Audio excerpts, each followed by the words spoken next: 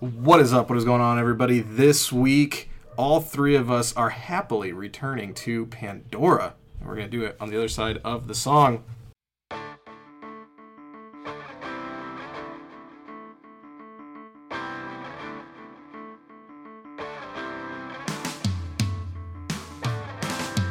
Welcome back, everyone, to another new episode of The Threequel. As always, I'm one of your three co-hosts, Ethan Klein, here with me, Mike Duranick, and I lied to you in the cold open because not all three of us are willing to go back to Pandora, but Mike, you and I are, and I'm very happy to do it with you.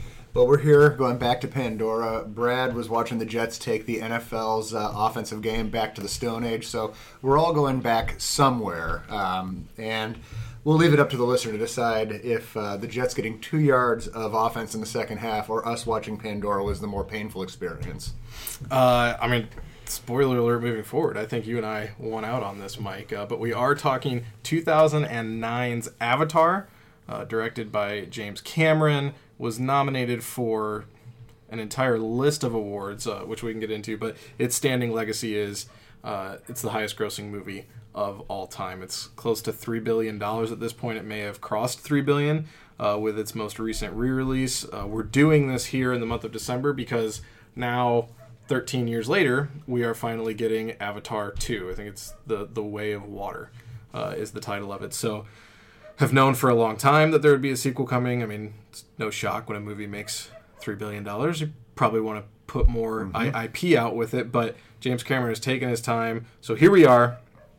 Felt like an obvious choice, especially with the extra week in this month. So, I mean, I'll call this a group pick, but there was some pushback here in it. But we've rewatched it. Here we are. And I say we just get into it. Mike, I'll ask you the question that I always do. And what was your first experience with Avatar? Were you a part of making this the highest grossing movie of all time? Did you buy into the phenomenon back in 2009, seeing it in theaters? Did you catch it later? What was that? And then what did you bring into this rewatch for the podcast? Yeah, I was a part of making this the highest grossing film of all time, but it's probably not one that I would have gone to see of my own volition. As luck would have it, this was a movie that I took a date to, and it was not a particularly successful date, probably because it was the only date we had, and it was also the only time that I saw this movie prior to rewatching it for the course of this podcast. And so the movie itself, it wasn't successful enough to get me to just see it as this amazing thing, right? I had friends and family who thought that this was the greatest thing ever, and I walked out of at least that initial viewing saying, it was fine. The graphics were intriguing, but I couldn't quite figure out what took him so long to make it, outside of just waiting for the CGI to catch up to it. So how about you, Ethan? I also saw this one in theaters, helped the box office there. I believe I might have seen it twice. I feel like I would have had to. I had no idea that this was a thing. My stepbrother came and told me that he saw Avatar. And at the time, for my childhood, there was a cartoon called Avatar, and it was not about this. So I just assumed that they somehow made that a movie. And hearing someone describe it, they're like, no, it's these blue people. And they're on this planet, and there's all this action in it. And I was like, what are you guys talking about? Brad made it, everybody. And so, yeah, very confused, and went and saw it. And at the time, I was under the impression that this was a really, really cool action movie. That was my opinion of it. And I saw it, went back with some different friends, saw it a second time, still thought it was a really cool action movie. I never bought into this is like a world-changing film in terms of it was nominated for Best Picture. I think maybe Best Screenplay. I'm not sure about, but it was nominated for so much stuff. I'll look into that. And it ended up losing to The Hurt Locker at the Academy Awards, which I think is completely fair just for, the quality of work on screen. But I always bought into this as a crazy good action movie and not so much the other things. And so then I went through a period of time where I was not a fan of it because people were pushing it as like the greatest sci-fi movie of all time. And then I started to come back around, and I can say, and I guess I'll ask you this too, I don't know if you are, I'm looking forward to seeing the new one. I think if nothing else, I know it's going to look really, really cool. And if nothing else, I know James Cameron is going to put something on screen that's going to entertain me. Yeah, I think that this movie, I don't want to make it, right off the bat, I made it sound like I didn't enjoy this movie, right? So I'll walk that back. I think it's a fine movie. I think that the world that he created, while not totally dissimilar from many other alien worlds that have been created for other movies, the story itself is just basically a retread of, Pocahontas and things like that, right? But the graphics were great. The world that he created was compelling. And so, yeah, I could see myself, I don't get to the movie theaters as much these days, but I could see myself not being opposed to seeing this one. And, certainly the fact that he managed to lead this into a 4-movie contract for 4 sequels. And as I understand it, production on the second one obviously is done because it's coming out this month of December. But then the third one is also, production is wrapped. And then they are planning on staggering those 2 years apart, and then 2 years after for the fourth and fifth. So it would be interesting to see what he does with the world. Yeah, from what I've understood, they filmed 2 and 3 back to back. They're waiting to see what the box office looks like for 2. Depending on how that goes, that's how we get 4. And then as things go, as we start preparing for 3 and they look at those projections, that's how he gets number 5 made. So 4 and 5 aren't guaranteed. 2 and 3, 2 could make $50 million back at the box office. We would still get a third one. 4 and 5 are not confirmed. Brad is here. I know that you didn't plan on being here for this episode, but I think you should be involved in some way in the Rotten Tomatoes game. If I'm trying to think back to 3 Billboards Outside Ebbing, Missouri, which was our final episode for the month of November, I do believe that I just feel like Mike is back. I think it's you and Mike. That sounds right. Yeah, there you sure. go. So, Mike, why don't you go ahead and try to guess what the sitting Rotten Tomatoes score is for this film, and then we will see if Brad can just swoop in and get a victory from the rafters here. And not cheating, looking at my DraftKings bets here Fair. for today. So, This is a tough one for me simply because you threw me off. I came into this ready, first of all, thinking that you and I were going to go heads up, and I was ready to undershoot it because, as I recalled, this was one that was not a critical darling and had the fans behind it, and so I was anticipating that the fan score would be a lot higher than the critic score. But then you said that this thing got nominated for Best Picture and a slew of other awards, which makes me question my gut impulse, and I was going to go at about a 75, but I'm going to bump it up a little bit, and I'm going to go with an 80. I'll go with an 85 and let Brad decide if it's the over or the under on an 85. So I'll go 10 points higher than my gut was telling me, simply because of all of those Academy Awards. wow. That's a tough one. If you had said 75, it would have been a pretty easy over for me. I don't know. 85's really close to where I would put it. I guess I shouldn't say where I would put it because I've never watched the entire thing because I did not get to see it for this episode, nor have I enjoyed it enough to sit down and watch the, nearly 3-hour 240. It's a healthy 240. Epic movie. So I just have a wider range beneath that, so I'm going to come in and snipe at an 84 rather than an 86. So let's go 84 for Avatar. Well, I don't know if you guys will be surprised to know this. The critic and the audience score are the exact same rating. Wow. And Probably like a 97. Yeah, that does surprise me. It makes me feel good about where you went. Let's see. By the way we play this game, we have a winner, and it is Brad Miller. Wow. The score is sitting at an 82% on Rotten Tomatoes for this movie for both critics and fans. It was nominated for 9 Academy Awards. Now that's kind of interesting. Out of all the movies we've watched, right? I think that's unique in that that is a lot of nominations for a movie that scored an 82. It is, and so we'll get. And the other crazy thing too, we live in a world now where the box office records are dominated by Marvel movies. What's the latest Marvel movie came out? It opened to 200 million, 150 to 200 million. That's about every single Marvel movie. This opened to $77 million. So to go from, and I mean, basically just like the way this goes down,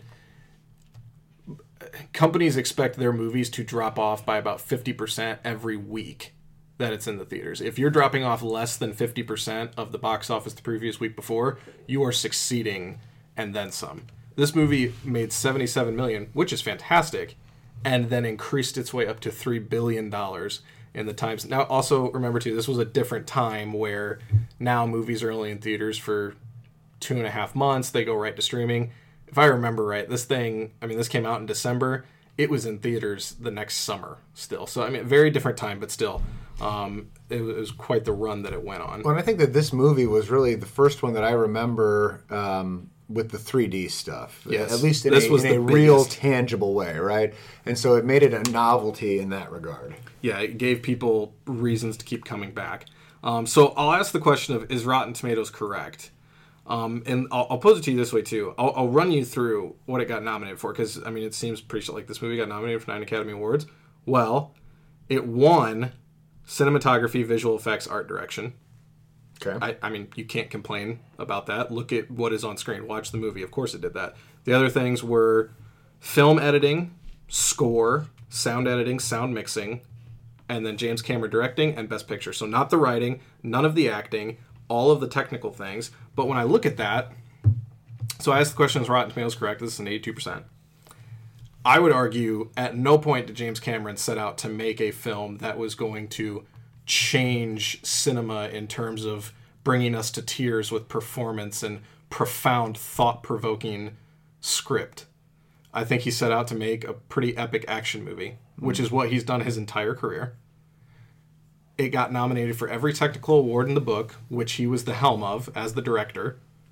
I think an 82 is actually right on the nose, incredibly fair, and I think all of the accolades this movie got, I see no way that someone could argue this movie didn't actually deserve every single nomination it got, and I think an 82 is about perfect, judging it based off of other action movies that we've watched on this show. Yeah, I think that you're probably right. Again, I was recalling this as not being well liked by the critics, which is why my initial gut was 75. But it's probably, a low 80s is probably about right. And it's hard to argue that Rotten Tomatoes is wrong when the critics and the fans are just right there on it, right? I mean, normally we see a little bit of a gap. Sometimes we see a lot of a gap. But certainly visually, the visual effects were what made this movie stand out. It was groundbreaking in a lot of ways in that regard. The plot itself, again, like we said, retreaded, and the dialogue, not great. And so it makes sense that this got a whole slew of nominations. I think the directing and the Best Picture are the two that stand out the most to me as surprising. I don't know that at any point watching this in theater I thought, well, this is a Best Picture nominee, and boy, what an incredible directing job. But that was probably, the directing was probably more than anything a nod to just his vision and the way that he stuck it out for over a decade from when he first thought this through. Yeah, I think, we look back at a movie that we did probably about a year ago when we did Return of the King. Mm-hmm. Nominated for 11 Academy Awards. None of those nominations involved writing or acting. Mm-hmm. All of those nominations involved the ability to put this movie on screen. And what this vision is and what they accomplish, I think that stuff, especially the people that worked on the special effect. Like, usually when you think back on something like, oh, the special effects were really, really good. Like, if you go back and watch even the first Iron Man, which came out a year before this, not that Iron Man looks bad, but if you compare what that movie looks like to what something like Endgame looks like, I mean, they've come miles and miles in what they can do with his suit and how he looks and all that stuff. This movie could come out today and I wouldn't notice a difference. Now, I'm sure once we actually, if you watch the second one and compare the two side by side, I'm sure that James Cameron has something in the bag that's going to make this one look, like a Saturday morning cartoon. But watching this morning in my house, I thought it still looked amazing. The stuff with when there's humans standing next to the Na'vi, it looks a little weird, but that's because you're looking at an actual human standing next to something that's not there. Mm-hmm. The scenes where it's just the action happening all at once, I think looks fantastic, especially with that final fight. There was not anything about this that I thought looked off. Well, particularly when, as you pointed out, you consider that it was another decade from this. to Endgame, right? And so, I mean, technology has jumped way forward in that time. And so, yeah, I think it'll be interesting to see what Cameron's able to do with the advances in technology that may make this movie look a little bit more antiquated. But I agree. I think that the special effects, by and large, hold up pretty well. Well, let's talk about James Cameron because, I mean, he I think walking away from this, he still ends up being the biggest star of the show. Because, again, this movie isn't driven necessarily by the acting. It's driven by his vision and what he created. We'll talk about some of the actors. But Cameron, not for someone whose name is so big, people know who James Cameron is, right? Like, I mean, just random casual film fans know Steven Spielberg, Martin Scorsese, James Cameron. Most likely. Like, he's up there. But a pretty limited filmography. And I'm curious, I wonder where you're at. Are you a big James Cameron fan? Are you in the middle?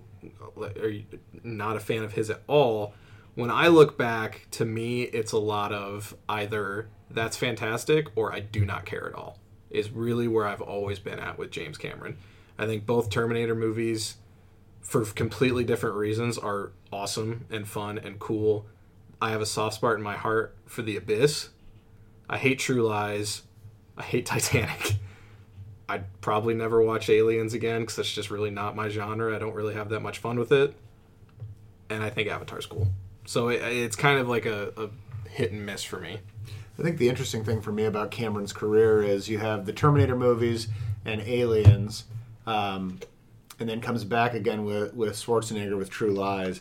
But then, right around the time that he is developing this, he ends up going onto Titanic because the technology wasn't there, for the CGI for this vision of Avatar. And then he hits Titanic, which, as a film, does not deserve to be one of the highest grossing films of all time. But whatever, it was incredibly successful, got him all kinds of accolades, right? 11 Academy Awards. 11 Academy Awards, and definitely very grateful for Return of the King for finally coming along and at least matching. And then nothing until Avatar, and then nothing again for a decade. This guy has remained incredibly relevant as a significant filmmaker with a very limited filmography. And, but all the movies we just named, think about that. That's 4 major franchises. Titanic's not a franchise, but it may be a franchise unto itself. Yeah. With Terminator, Aliens, Titanic, and then Avatar. So, if you're going to put in Brad, Brad's clearing his throat, but you can sorry, excuse me. You can make a guest appearance here on the episode. You're going to hit play on one James Cameron movie. What would it be?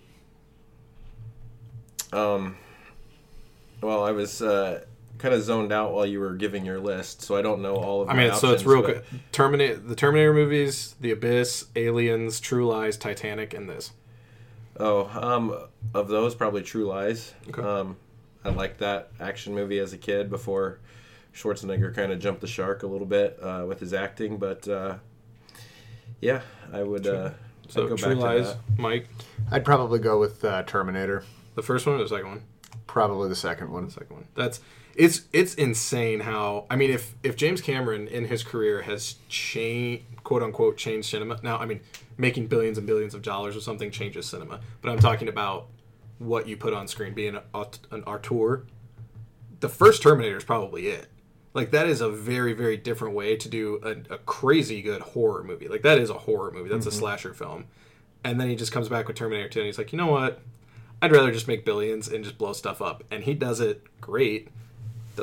Puts a lot better product on screen than Michael Bay probably does, right? Like that. He put on the movie that Michael Bay thinks Michael Bay always does. 100%.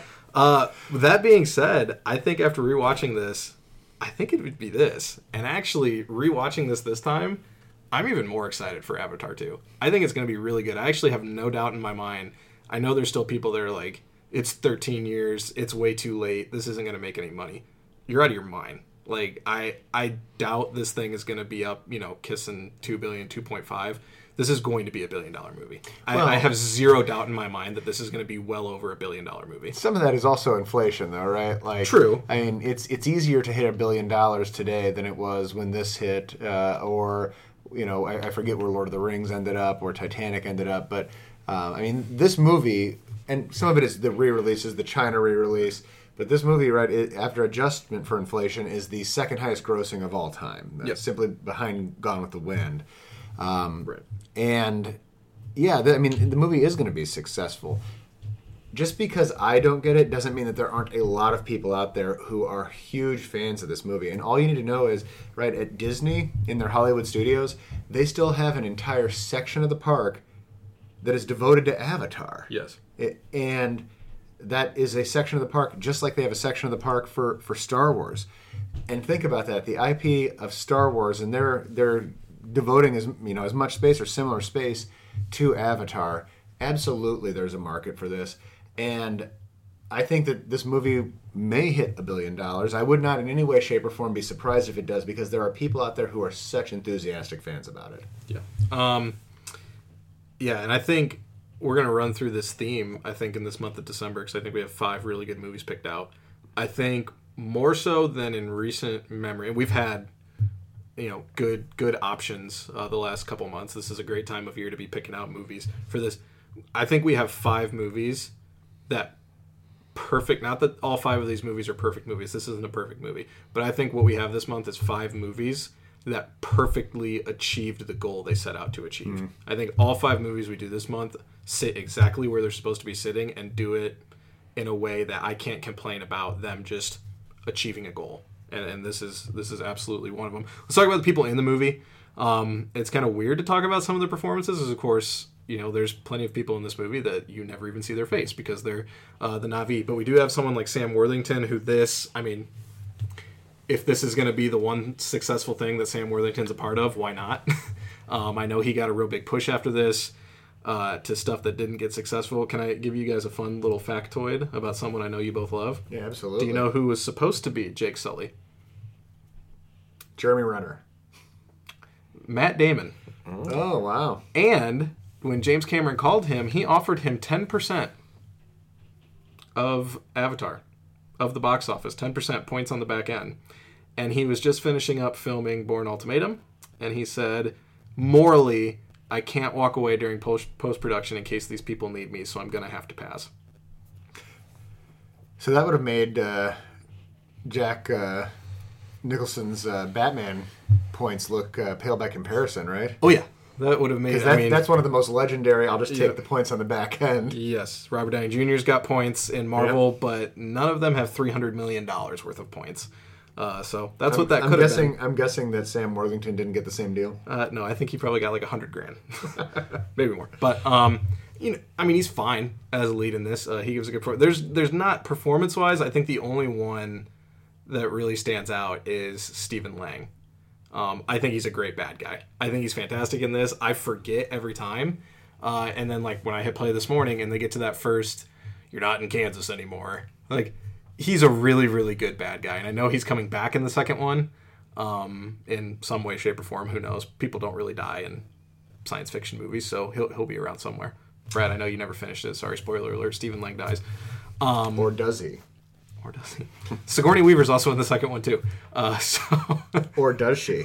So, when I was watching Stephen Lang in this, I was like, man, I feel like I saw this guy in a terrible movie at one point over the course of this podcast, and then I looked up and was like, oh, yeah, that's right. Don't breathe. We did Don't Breathe a couple months ago. We got Tombstone still coming up this month. It's the Stephen Lang show. Better in that one. But, yeah, he does an exceptional job in this particular performance and is probably the most... engaging performance out of all of them. Yeah, Sigourney Weaver, of course, she's has history with James Cameron being in Aliens. She came back.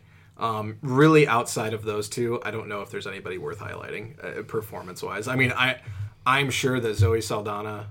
I will give her credit. That's got to be challenging because her entire performance was wearing a motion capture suit for Lord knows how long this movie was filming. So that's got to be pretty taxing. And then what they're doing for the new one, they all learned how to dive. They all learned how to deep sea dive because they filmed most of the portions of the next movie with oxygen tanks on and motion capture suits underwater. So you have to really commit, but I'm sure they're being rewarded handsomely. But this movie really isn't about the performances. It's just about what we're seeing on screen. And I think that's where it comes down to. I guess I'll ask you the question then, Mike. Rewatching it this time, I know that I wouldn't say elation was the response when we locked in Avatar to watch here, but rewatching it now, 2022, a few weeks short of the second one coming out, is this a bad movie that was successful? Is this a good movie? Is this a fun movie? Is this a great movie? Like, where do you classify this now, 13 years later? I'll give a quick shout out to Michelle Rodriguez, who plays the same character in everything that she does. Yes. I got, again, confused when she popped up. Am I watching Lost? Am I watching Fast and the Furious movie? And then Could be anything. I saw the Blue Aliens, and I was like, oh, okay, now I know where I'm at. I think that this movie, it's so strange. It is not a good movie from the standpoint of the script is not great. No. And so on the one hand, it's not a great movie, right? On the other hand, as you pointed out, it